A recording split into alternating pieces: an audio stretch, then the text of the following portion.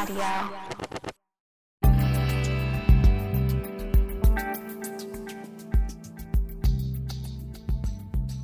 Hey everyone, welcome to the latest installment of the Climbing Advocate Podcast, episode number 54.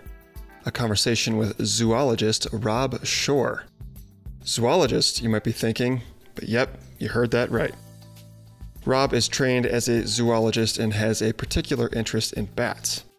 Even more so, a particular interest in bats and rock climbing. I had the pleasure of chatting with Rob a couple days ago about his work and research in bat conservation, of course, most notably, as it relates to climbers.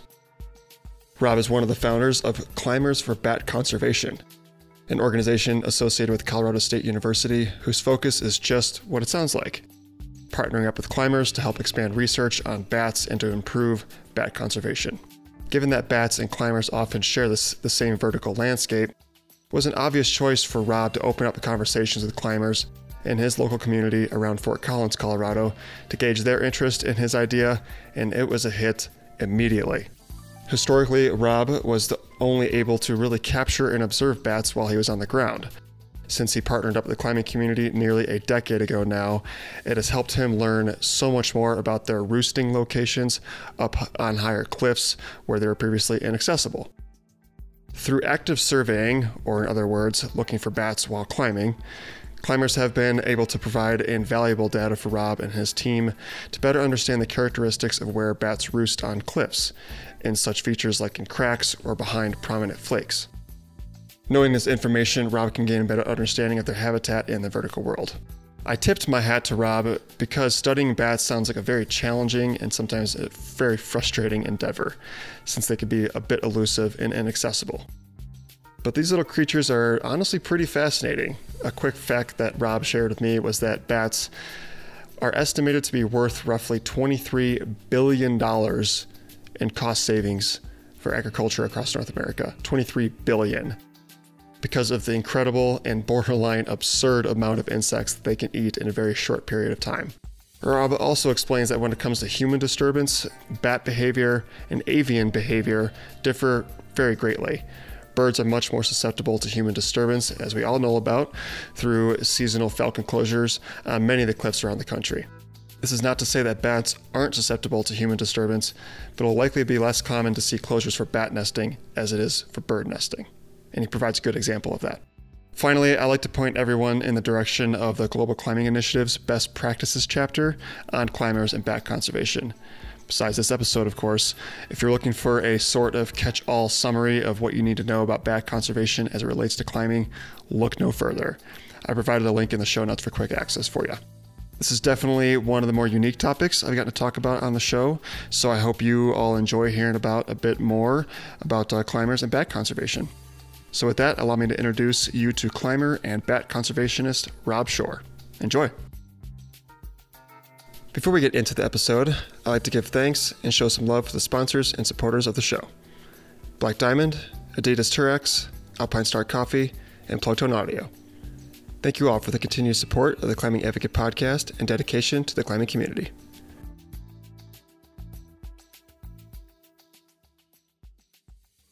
Yeah, Rob, I'm super psyched to have you on. I was telling you earlier that I am an alumni of CSU, where you are a professor, a trained zoologist. I recently learned. I wasn't sure your exact position.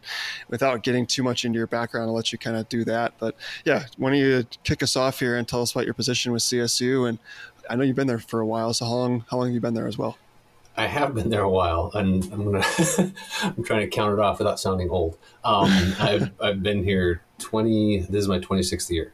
Oh, wow. And all right. I moved here after doing my master's at the University of Georgia on conservation of small mammals, and had a position here studying a rare small mammal along the Front Range of Colorado, and took that position in 97. So they haven't been able to kick me out yet. I've been able to hang around and keep studying rare species. But my official title is Senior Research Associate, which really doesn't mean a heck of a lot. Most of what I do is conservation biology toward animals, and so zoologist is what my title appears as, but most of it's generated toward data collection and understanding how to manage and conserve rare species in Colorado and the West, though I've had projects as far away as Florida. My role at CSU is I work at an organization called the Colorado Natural Heritage Program, which is a sponsored program, which we bring in contracts to help other land management agencies understand where they might have species. So we've worked with National Park Service, U.S. Forest Service, Bureau of Land Management, federal and state agencies, just to help them understand where they might have rare species, how many they might have, how they're doing, and how they might go about managing them. We also have worked a lot with land conservation organizations like land trusts who are trying to plan for their own conservation in the region by helping them understand where those species are as well. So I'm not tenured, but building those contracts and working with a whole host of different partners allows a lot of flexibility and diversity in kind of conservation work that we do.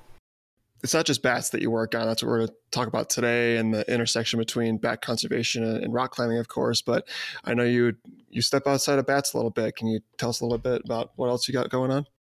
My passion is doing bat conservation work because we just don't understand much about them, and there's such a unique group of mammals. But I have been studying other rare species in Colorado. So the position I was hired to do was to study Preble's meadow jumping mouse, which is a rare subspecies of meadow jumping mouse that's found along the Front Range. And most of the conservation around that one is understanding where they are in the context of the big urban footprint that now extends from Cheyenne, less so down to Fort Collins, but from Fort Collins down to Colorado Springs, which is the footprint of where this thing has been found. But I've been able to study rare plants, rare butterflies, rare birds, most any vertebrate species that's rare in Colorado. Maybe there isn't a plant as a typical animal species what I play with. I've been able to dabble in.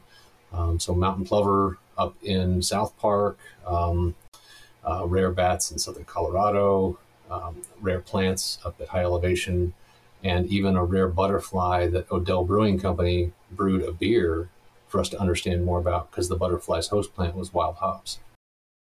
Wow, that's amazing. I mean, any opportunity to bring beer into the picture. It was an easy sell to tell people that we have a rare butterfly in Colorado that's host plant is wild hops, is that going to breweries and talking about that story, it's an easy sell, yeah. Very cool. Are you much of a climber yourself? Much of a climber. I climb, but I only got into it because it was through the passion of knowing that climbers get to see bats. And I purposely try and capture bats, and it's not easy. And so to know that climbers can do it while doing something that fun and find out where they're naturally roosting is phenomenal to me. So I started about the time this project started in 2014. And I don't make enough time to climb. Usually it's when I get the lucky chance of going to a local climbing organization and talking about climbers for bat conservation that we make time to go climbing. I'm really bad about making time to do it because during the summer, when I really want to be climbing, is when I'm out studying these species. And so it's I'm not as disciplined about making time to do it. Yeah, fair enough. I just think that's so cool that you found climbing to be an interesting medium or avenue to expand on your research. And I had a gentleman on from Eastern Kentucky University earlier this year, and he's not a climber, but he loves the climbing community, and he studies economic impacts of climbing on rural towns. Yes, I commonly use his work to demonstrate the value of the climbing community and to understand the local impact on economies, but also understand how that's a huge user group that we can gain information from. Yeah, he's done some wonderful work for demonstrating that. For sure, he's got a great book in the red, right? That work was in the red. Yeah, he's got a book on the red, and he's done studies. I'm going to forget just all around. He's done studies in several different major climbing hubs around the country, and he was my longest episode. I think we went almost 2 hours. I mean, he just had a ton of information to share. So if you want one to listen to, go check out James's episode. I'll put a little plug for him because he was a great guest. Well, that's cool. I just love, talking to perhaps kind of more non-climbers and why they've gotten into this community and this sport and how they've got connected to it. And that's another reason why I'm so excited to have you on, to see this marriage between bat conservation and ecology and climbing. I love thinking about climbing now, and nearly every time I get up on a cliff, I turn around to try and get an idea of what the bats see from their front porch. Yeah. Is that it blows me away that climbers get to see bats in their natural environment. When I capture them, they're having to fly down to where we are. Mm-hmm. Climbers get a much more natural view of how they use habitat and the elevations they're at. I mean, it was in Alex Honnold's book that I first learned about bats on El Cap, mm-hmm. because he talked about being up there and having bats just pour out of cracks. Lynn Hill, too. Lynn Hill's book, she talks about bats and frogs at heights that we wouldn't think of. Bats shouldn't surprise us, they fly, but frogs blew my mind. Right. And knowing that climbers get to see that, that's new information that if we hadn't started talking to climbers, we wouldn't have any ecological understanding for how they use that. Awesome. So cool. I'm glad we could do something to help you out here. And I think I've seen one bat. I remember seeing one bat at a local cliff down here in Gunnison. And this was years ago, so I don't know how useful this information would be for you now. But any time helps. Because even if it's historic, is that bats use cliffs and rocks probably more regularly than we know. And so even if it's historic, having somebody climb there again, it may tell us what the perennial use is, how often they come back. So yeah, absolutely. And if you do, we reward climbers that give us data with a free t-shirt. All right. Yes. Who doesn't love free swag? Right on. Well, we'll get into that, I think, towards the end of how we can help and contribute data and stuff. But and we'll get into this, I think, some more too, but bats make me squeamish. It's a little creepy crawly to me a little bit. And we'll maybe get into how the media portrays bats and stuff. They're just kind of like this weird creature, and kind of freaky. Maybe we can talk about that a little bit. But when did your interest in bats begin? Like what drew you to bats in the first place? It was during my master's work when I was studying rodents, insectivores, and forests that were managed for a rare bird down in the southeast, the red-cockaded woodpecker. And I had some colleagues who were interested in bats. And so I had the chance to accompany them to a couple conferences, go out and catch bats with them. And I was just blown away that they get to interact with a group of mammals that so few of us get to see. That reference to being squeamish isn't new. I mean, it's not unique to you. There's a lot of people who feel that way. It's because we don't get to interact with them. And so I was blown away that my friends got to go out there, survey for them, capture them, look at them. That mystery of a whole new group of organisms that we don't get to interact with regularly excited me. And so it was during that time I started my own little project at an area at the border of Alabama and Georgia, capturing bats, collecting guano, and looking at their diet. Like I was saying, it makes me a little squeamish. So there's like there's misconceptions about bats, and you address this in the best practices chapter on bat conservation for the Global Climbing Initiative. So can you explain some of the things that why I might feel squeamish or why the general public might feel a little about bats? We may exceed the record for your podcast length if we go into all the misconceptions of bats. It's a group of mammals that I think is so maligned, and because people don't get to interact with them. They think that they're vicious, that they're aggressive, that they fly in your hair. A lot of those myths arose because bats hunt bugs, and quite often bugs are attracted to us. And so they'll sometimes fly near trying to hunt the things because they're aggregating around us. They're not ferocious other than how they collect the bugs that they're after, as they can be pretty aggressive about how they can eat. I've captured bats early in the evening, tagged them, and they might weigh 6 grams, catch them later that night, and they're 10 grams. So they can eat so voraciously to put on nearly double their body mass. So, and because they eat insects, is they have pretty sharp teeth, and their grin is not always that appealing. So they look like they could be ferocious, but they're really kind of a timid, sometimes almost sleepy kind of mammal group that we handle. I've captured bats that will just sit on my hand and hang out. Nobody out there should be capturing bats and handling them. Bats do carry rabies, but the rates are way overinflated for how many do. And that's because the only ones that we ever encounter are the ones that are sick and on the ground where we can access them. So there's thousands, if not millions, of healthy bats that are flying around that we never encounter. It's only the select few that end up getting sick and are accessible to us that are problematic, and then we sample those, and we find out that they have rabies. But skunks have rabies, fox have rabies. There's a whole host of other mammal groups that carry rabies, and so I think part of that disease history has caused a lot of people to fear them. And usually, I've had bats in my house, and usually the easiest thing to do to get them to leave is open up doors, because since they navigate by sound, is they'll eventually find where those openings are and fly out. Trying to capture them or swat them usually ends up with a dead bat, because they fly and their bones aren't particularly big and thick, because they're trying to reduce weight as much as possible. So they're pretty delicate animals, even though most people think that they're big and ferocious. Is that most of the ones that I've ever handled are about the size of my hand. I read a fact, something about like eating how many metric tons of insects a year, or I forget what like the temporal scale was there, but yeah, do you know which one I'm talking about? I do, but I'm really going to misquote the volume of how many insects bats eat in an evening. I think that's dependent on the size of the population.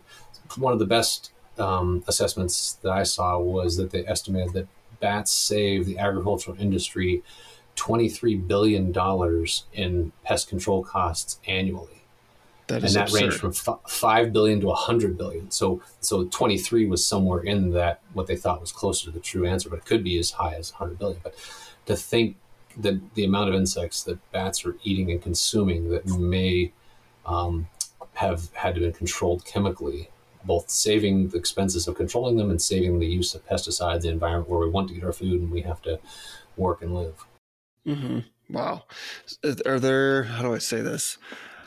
I mean, is that just, are bats used naturally as pest controllers, or is there like would like a farmer or a rancher or something like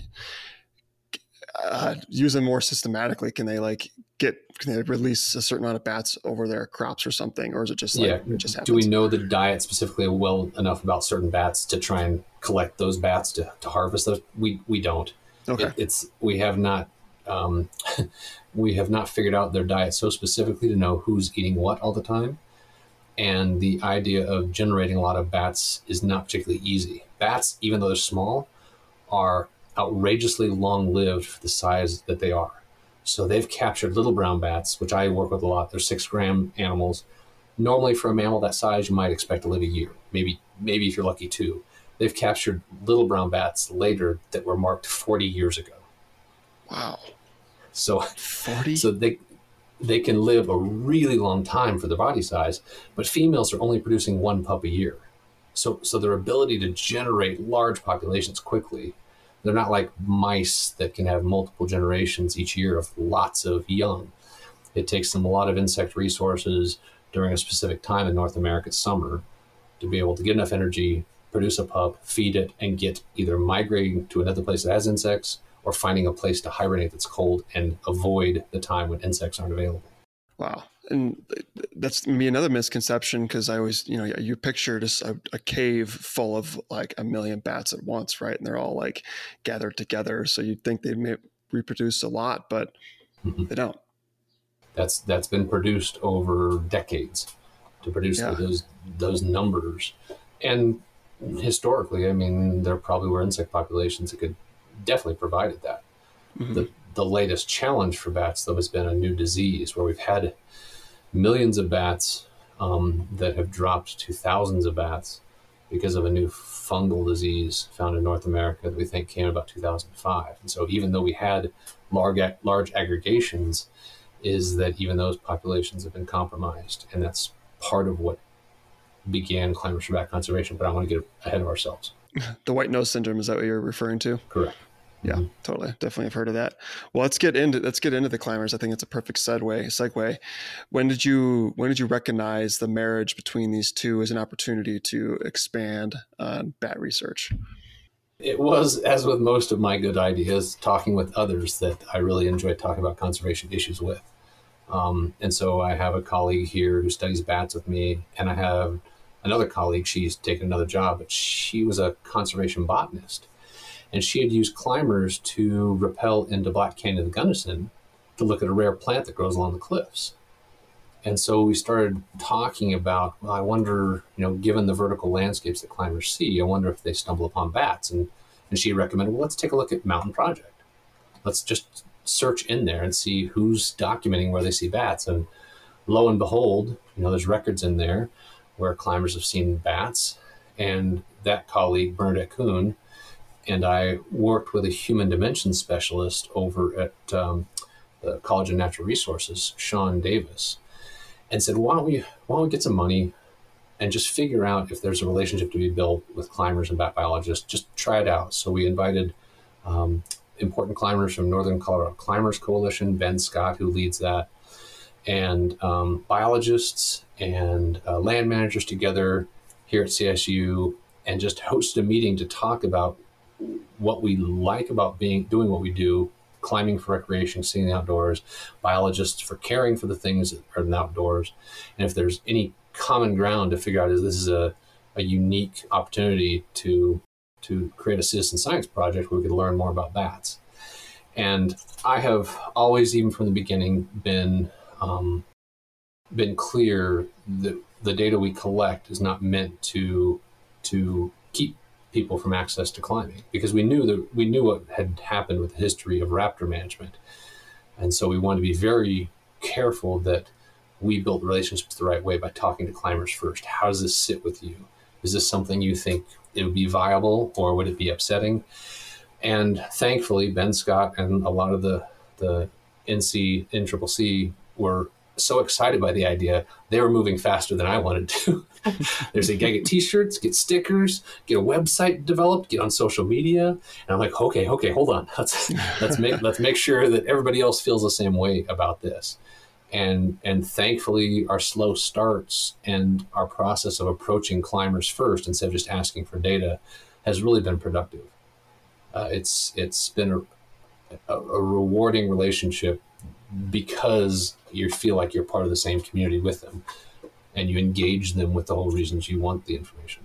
Very cool. That's a great approach. And I think you picked the first, guinea pig, so to speak, with Ben. He's a very psyched guy. I had him on the show a couple of years ago. And oh, yeah? Yeah, for sure. That's another episode you should check out. But I mean, the Northern Colorado Climbers Coalition is like what got me into climbing advocacy. I mean, I found out who they were, and I mean, the rest is history. That was like over a decade ago, So yeah, I picked a good partner there to kick things off with. If you see our logo, it was designed by Ben. Oh, really? Well, he's the graphic designer, right? Yeah, perfect. Yeah. So was that in 2014? I think you mentioned the date 2014 earlier. Yeah, I can't remember if we got funding in 2013 and hosted the meeting in 2014 or we started in 2013, but about then. It's tough to imagine that we're almost 10 years into this because it's been slow growth, and you kind of forget the baby steps you've taken along the way. But yeah, I think about 2013, 2014. Yeah. Cool. Okay. How do you approach this? This sounds like difficult, and maybe I'm just overthinking it, but I imagine, like bat habitat, like where they might be hanging out around Fort Collins where you are.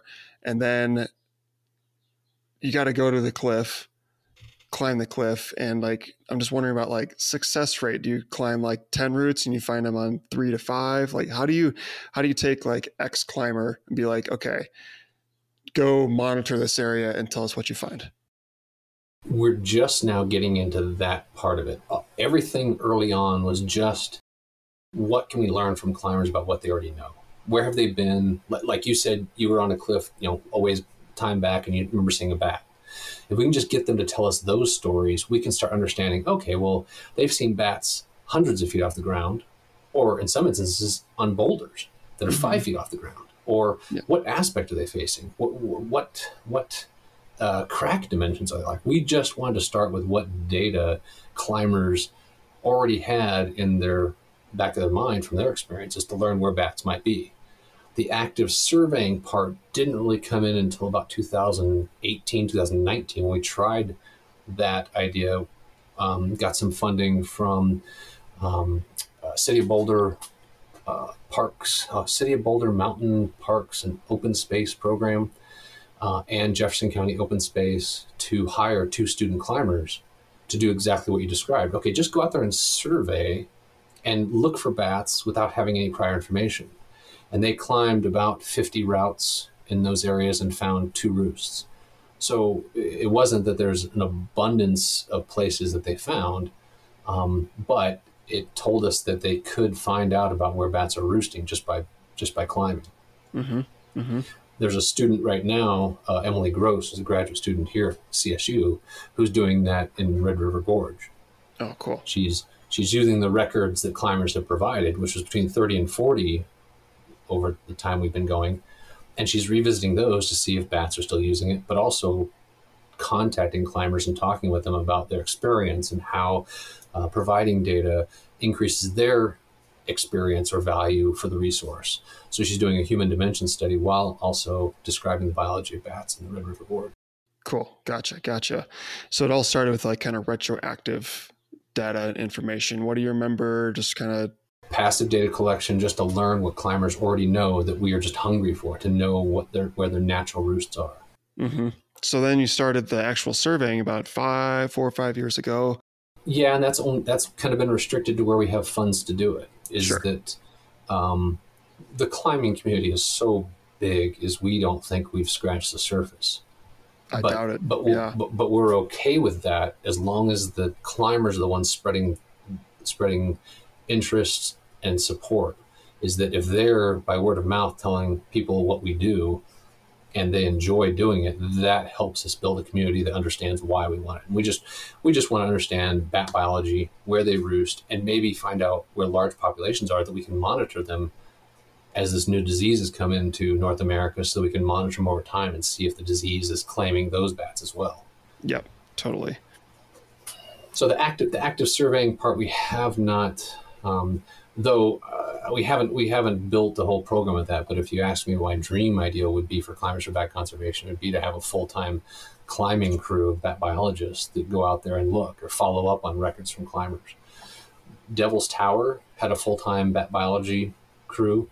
And one of my first experiences was with their bat biologist, their climber biologist, Phil Connect and Andrew Lyons Gould, who Phil took me up Devil's Tower.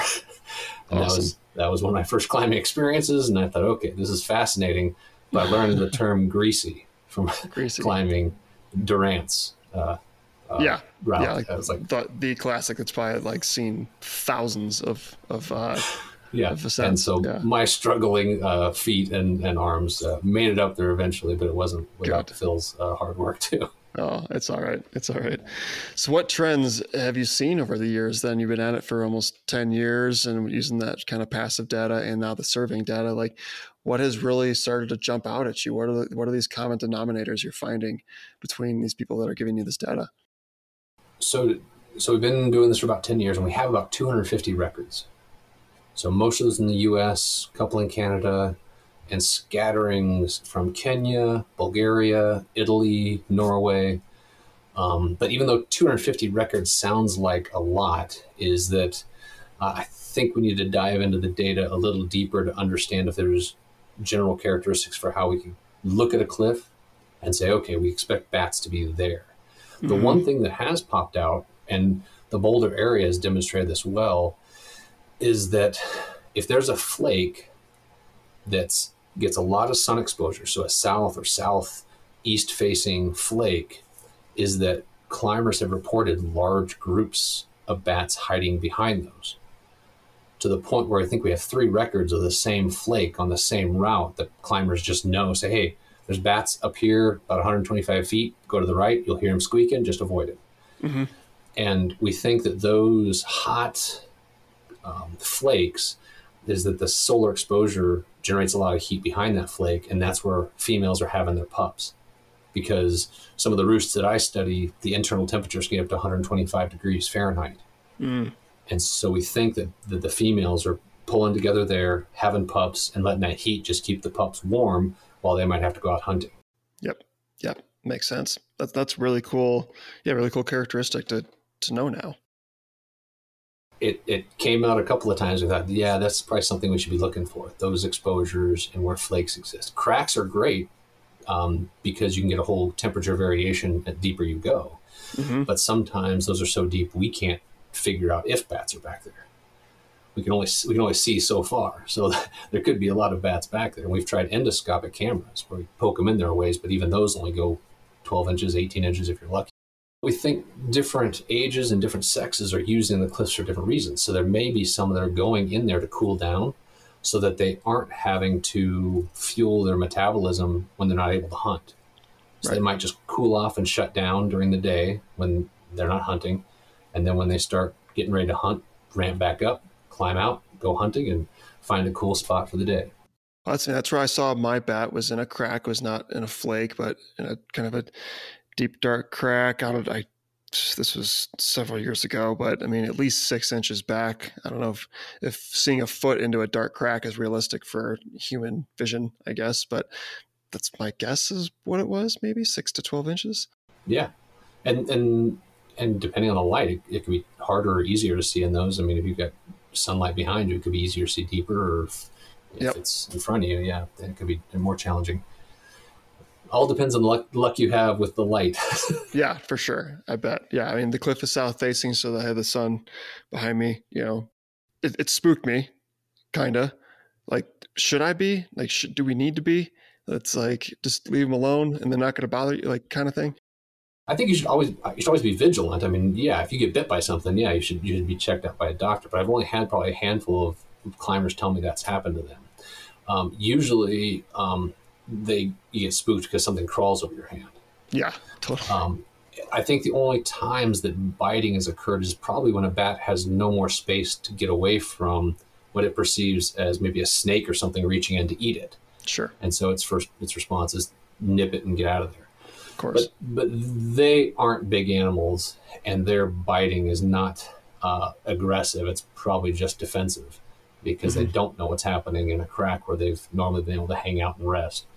But I always tell people is be vigilant. But hearing some of the stories from climbers when they come across cliffs and find snakes and other things hanging out is that what you guys find at different elevations is shocking and sometimes surprising. So knowing you could put your hand up on a cliff and find a copperhead or something, that's really alarming. Well, I'm picturing, I think I read this in the best practices chapter, but distinguishing the difference between guano and just bird droppings. I mean, can they look similar? Can they be mistaken for each other? Not so much with bird. Okay. Bird has that whitish, real defining kind of crusty, liquidy that's pretty easy to define. The things that look like bat guano are from rodents. Okay. So the most often thing that I hear climbers tell me about is they saw these big, black, greasy smears on the rock. And that was guano, but that's not. That's wood rat. So wood rats create these middens and these latrines that they urinate and poop in the same place year after year, and create these really disgusting looking, slimy looking smears along the rock. Bat guano looks like mouse turds, but it's usually pinched at either end. And if you want to do this, is that if you squeeze it and it's easy to crush up and it glistens, that's guano, that's bat poop. Because they're eating bugs, is those hard chitinous materials get crunched up and look like glitter. Whereas mouse is mainly vegetation, and it's really hard to break that up. You have to push really hard. Okay. Whereas guano, you push on a little bit and it breaks up and you see little glints of light on it. Interesting. And wood rat looks like that, but it's much bigger. I mean, guano might be the length of the width of your pinky nail. It's not very big at all. Bats aren't that big, and so their poop droppings aren't that big. Can it like kind of mushroom and kind of grow into kind of a big pile? It can if you have a lot of bats in the same roost over time. So I bet under the maternity colony where that flake is, I bet there's some accumulation there. Yeah. But most of the records we're getting from climbers is they might see one or two bats in this crack. So there could be a ton of places that bats just go and hang out for maybe an hour while they're hunting, or during the day for the entire day. But if it's just one bat, they're not pooping so much to create the large piles that you might see in caves or under regular roosts. What is a wood rat? I mean, how can are they like natural climbers themselves? Can they scurry up, like, way high? They're phenomenal climbers as well, is that they find cracks that we don't see and wedge their way up there and then collect wooden and sticks and build these middens. And then, like I said, poop and pee in the same spot and these blackish green smears that just extend for ways. They've been able to look at historic forests by the pollen accumulation at different layers in those latrines. Wow. Fascinating. Gosh. So much connection to poop. It's a funny thing to discuss, but I mean, so I'm thinking of a particular area right up the road from me. It's a big like overhang, kind of cave-ish, like with a big slab that kind of comes out underneath, and there's a good route that goes up it, but I always avoided it because it's just covered in shit. And I don't know if it's bat or this wood rat now, but I always take it as like, oh, it's just covered in guano, but I could be completely misrepresenting what it is. If it's smeared along the wall, that's probably wood rat. If it's collected below in piles, that could be bad. On the ground or on the cliff itself? On the ground. Okay. Bat guano isn't so sticky you might see a couple pieces stuck to the wall, but it'll usually fall down. All right, it's got to be the rat then, because it's on like the wall. There's like a slab that's like you climb up to you like get off the ground, get on the slab, and then you're like up on the overhang. On our website, I provided some pictures of of poop so that people can get an idea of what they might be climbing by. Good reference. All right. And your mention of an overhang is another characteristic we're kind of learning from climbers as well, as we think bats might use those overhangs as weather protection. We think they might be climbing and using cracks just like an umbrella. To hang out in when it's raining or whatever. All right. Interesting. Yeah. Like one of my, big projects I'm working on right now, it's like, there's a really good hole at the top and I just got to like delicately like move around to the right spot because it's got crap all over it. And I always took it as bat, but if you can get in the right spot, you can avoid it, but you kind of get in it a little bit. Sounding more and more like wood rat latrine. Okay. Good to know. Learn something new every day. All right. What are some of the primary concerns around climbers disturbing bats and roosting behaviors? I know this can differ. This differs, I think, a lot from avian wildlife and the falcons. We can get into some of that some more. But what kind of disturbance might happen between humans and bats? Well, let's start the conversation there because that was our concern was what's the disturbance level, because we're so aware of how raptors respond to climbers. How do bats respond to climbers? And we think that bats and raptors respond completely differently. Raptors are vision-based, can see for a long ways.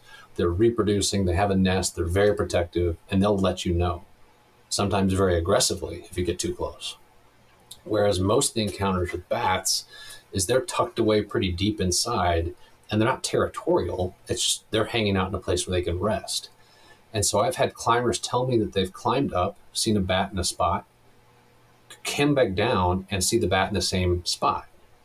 So it isn't even clear that the climbers are having such a disturbance that bats would leave. It's impossible to say there isn't any behavioral response from the bats, but most often it doesn't seem to be so impactful that the bats feel like they need to leave. I do have a few records where climbers put their hands in and a bat flies out, or the few instances when they said a bat bit them. But I've got so many great pictures from climbers of seeing bats just hanging out in cracks that I'm jealous of. they've got better pictures of bats than I do. Yeah.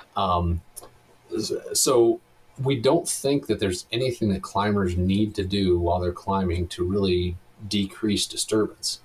There are some things that can be happening either in development of climbing or if you're camped out near a climbing route that could be detrimental or problematic to bats. And what we kind of focus on in that chapter with the climbing initiative is that if you're developing a route, is there could be pretty specific sound and vibration disturbance. So if there's drills being used, there could be bats and cracks that could feel that vibration and not know what's happening and exit. Right now, we don't know how to mediate those because we still don't understand how bats are using the landscapes in the same areas where climbing is being developed. The thing we do want to make clear to climbers is that there are occasions when climbers want to climb inside caves. And we know that caves are a regular used resource for bats. And so in that chapter, we kind of outline how you might want to change how close your proximity is. If you're camping nearby and not building fires that could blow smoke into roosts where bats are aggregated. And spending a lot of time, even dust could possibly change how they're using it. But to be aware of your proximity to cave openings and climbing in there and how that might disturb bats that are roosting at the opening of the cave and maybe even further in. Yeah, I think the bat that I saw even and they kind of had, I think they even had like a hunkering down behavior. Like it tried to crawl back a little bit further. It's more scared of me than I was of it. Right. Yep. So yeah, it's interesting. Part of my current job is working on recreational disturbance on the great blue heron along one of the rivers in Crested Butte. And again, avian wildlife, they're, highly sensitive to human disturbance. So when boaters might, float by the rookery, they'll flush, they'll have some kind of like hunkering behavior to get down. And, the concern is they might not return back to the nest where their chicks have just hatched. So, I've gotten familiar with human disturbance to avian wildlife, but yeah, bats seem to be a whole different thing. And we're not sure. Yeah, we're not conclusive yet, but I think we can understand there's a stark difference between the two. Yeah, bats aren't calling to let everybody else know that people are nearby, whereas raptors are making it clear that there's something going wrong. And there's definite stress levels with those raptors because they have young there and they have no idea if their young are in jeopardy or not. With that said, though, there was a student and a researcher in Oregon that were doing a great job. I forget their names right now. They're doing a great job of using the topography and landscape to map out what the vision lines might be of a raptor at a nest, so that you can get a clear idea of where climbers might be able to climb nearby because they're never seen by the raptor and they're out of the line of sight. So yeah, they were doing some really interesting work by looking at the topography to understand what proximity really means to raptor. Okay, so we're talking about vision and proximity with birds. How about the sound and vibrations with bats? I mean, if I'm drilling a new anchor 100 yards away, is that something you can explain, or do we have any kind Great of question? Great question, Peter. I wish that we understood it better. Bats use sound that is so far beyond our hearing. There's a few bats that drop down drop down into our hearing range, and there's a few out in the western side of Colorado. So if you're out at night and you hear that, there are some that we can actually hear with our naked ear. But most of them are vocalizing and communicating and hunting at such high frequencies that we don't know what part of sound and the vibration would be impactful to them. It'd have to be pretty high, but it could also be low if it's actually vibrating the roost that they're on. So there could be vibration and sound that are impacting them differently. But we haven't been able to test that, and I'm not sure how to yet. Man, this sounds so challenging, Rob. I tip my hat to you for sticking with such a complicated species to study. I mean, it's fascinating, but it sounds, really frustrating maybe at times. You're just like, God, I'm trying to crack the nut on this, and that. It is, but we're learning so much more about how bats naturally roost from climbers. If we never even opened this conversation, we wouldn't know how they're using these structures in the ways that we do now. So yeah, it'll always be complicated. They're nocturnal predominantly. They're small. They're brown. They vocalize in ranges we can't typically hear. So there aren't a ton of people out looking for them, like there are birders looking for birds. So it's already a distinct group that's challenging to study. The discoveries we're making with climbers are opening up a new page for our understanding. So yeah, they've always been difficult, but we're making some progress. I imagine the Climbers for Bat Conservation, this actual initiative that you've created, I mean, this has got to be the first of its kind. I mean, was this a really new, novel idea, or were you pulling ideas from somewhere else in Europe or South America or wherever, or is this kind of your thing, Rob? I'd like to say it's my thing, but I'm always surprised by what others have been doing and talking about elsewhere. I don't know of another group that's been doing this, though there have been biologists who have been climbing looking for bats from before we started ours, and that was at Devil's Tower and at Yosemite, a group called Big Wall Bats that was headed by Dr. Breezy Jackson. So there was an understanding, even before we started our project, that climbers could facilitate this. But I think ours is the first one to make a big outreach to say, hey, we'd love to learn about your information. How can we share that and understand more about bats? Projects. I want to talk some like specific projects if we can, and what you're particularly proud of that's happened over the years, maybe something that you've done or a student. Can we talk about some specific projects that have been going on out there over the last decade or so? My immediate response is the data, and from as broad as it's been. If you told me 10 years ago that this would take off and you get records as far away as Kenya and Bulgaria and Italy, and I said, that's laughable.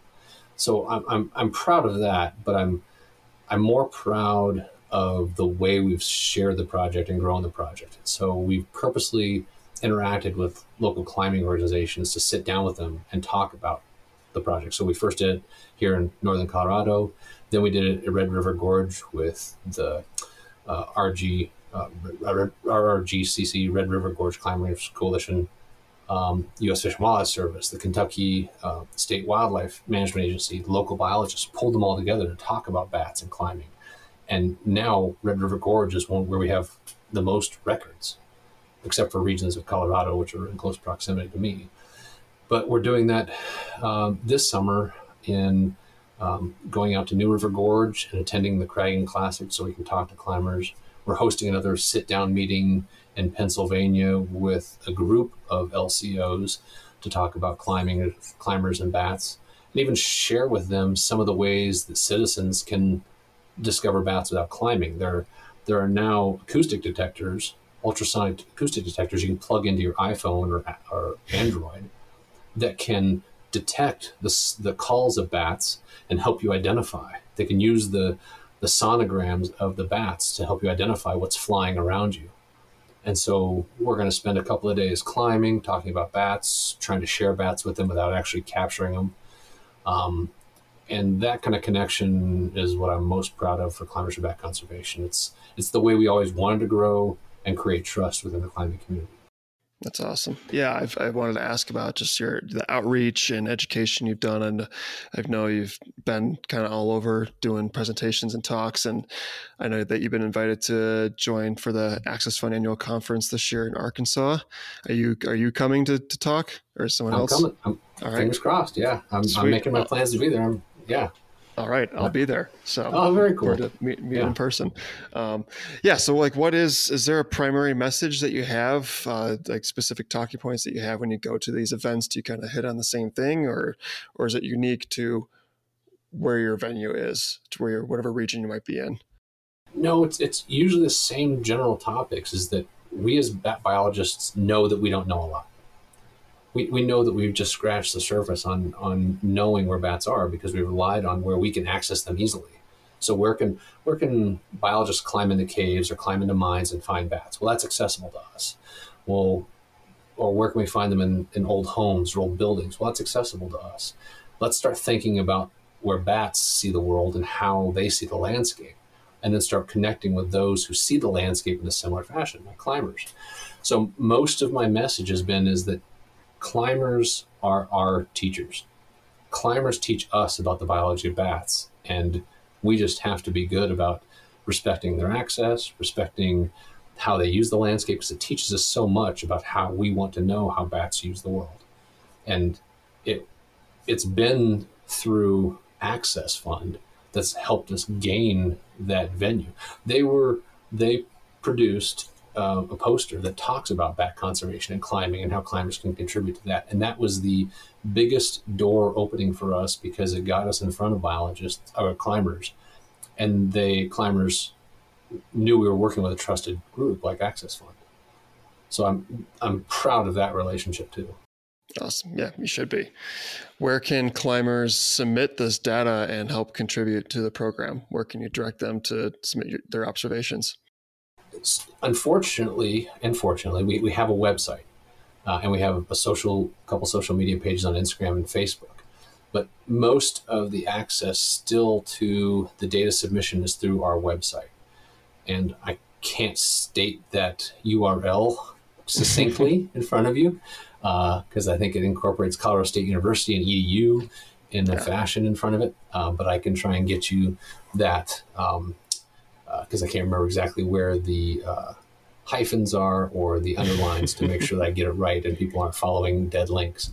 Yeah, fair enough. But most of that is accessible on our website, where we have the key to bat guano. We have stories of bat conservation. We have pictures of some of the groups that we've hosted already.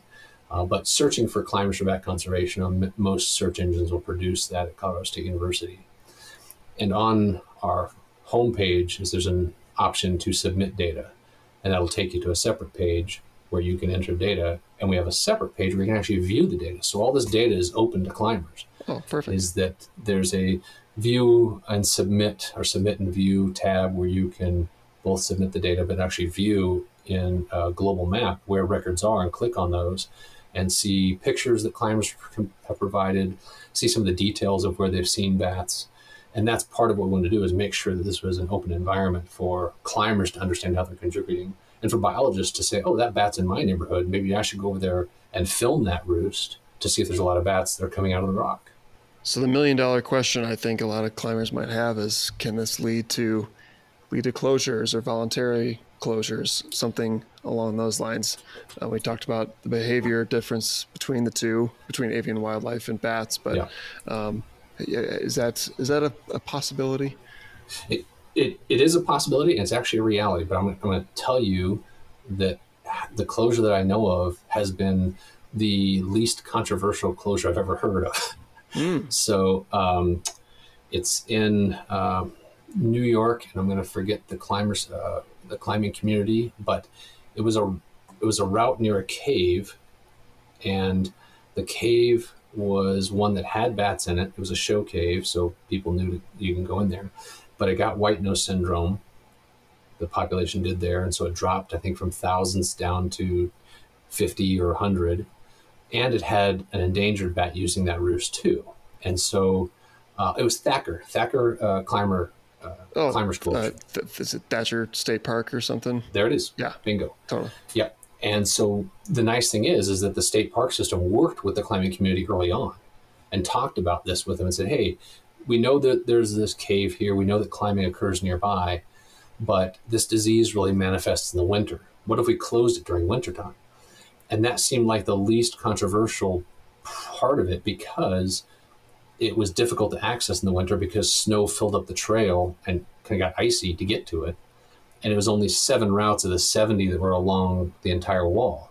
And so closing it for the select time, I think it's from October to April, meant it didn't impact a lot of climbing, and it was only temporary during the time when bats would be using or hibernating in that cave. So it can, but I think that the way bats respond to humans doesn't necessarily mean that climbing and bat conservation are incompatible. Yeah, cool. Good to know. And because the one you just mentioned, that closure, that was in relation, the impetus for that was a disease control kind of thing, rather than like a behavior reason. Right. We have yet to hear that climbers climb an area and all the bats leave. Yeah, and never come back. I mean, yeah, it's hard to argue with like a disease thing rather than a behavioral thing, because I think largely climbers have respected bird closures and falcon closures for a long time. It's been around a long time. Like these closures on certain cliffs around the Flatirons and around cliffs in Indian Creek and around Moab and stuff. They've been around a while, and I think we've gotten used to them and abide by them by and large, is my impression. I have found climbers to be the best ambassadors for the conservation that we want to do. Is they talk about it, they respect it, and they want to contribute. And awesome. They do, because we wanted this to spread throughout the community, separate from us, is they've done this. They've grown it. If we had a bad relationship, it wouldn't keep going. And we knew that. So we really respect and are thankful that we have the relationship we do with climbers. It's because you did it right, Rob. You started off on the right foot, I think. Just, you opened well, and now I'm a climber, wisely. So I'm in. So I want access. Right on. Well, what other resources are out there for climbers to consult and learn more about climbers for bat conservation and just bat conservation in general if they want to take it beyond just the relationship with climbing. Please visit our website. I've tried to address most of the topics I think that are going to be on the tip of the tongue for climbers when they want to find out about bats and where they roost and conservation issues and how our organization is run. But there's a host of big conservation organizations in the U.S. that have done wonders, like Bat Conservation International. It's been around for decades out of Austin, Texas, and they've done phenomenal things for conservation. There's international organizations like Bat Conservation Trust. That's based in England, and the nice thing is that I've been invited to talk about climbers for bat conservation online with climbing community in England.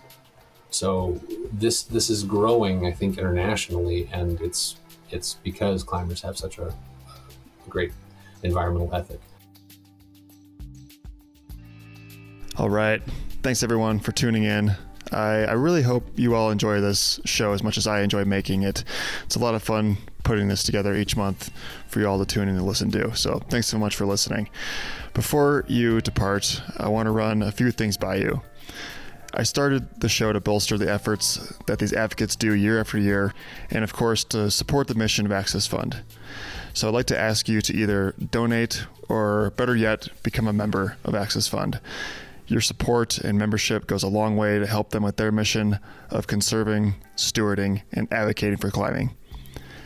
There are varying levels that you can become a member at, but you can get started for as low as $20 a year, and after that you can reap all kinds of awesome benefits with first getting a free t-shirt and getting amazing discounts on some of the best climbing products out there. It's all listed on Access Fund's website, accessfund.org, so check it out.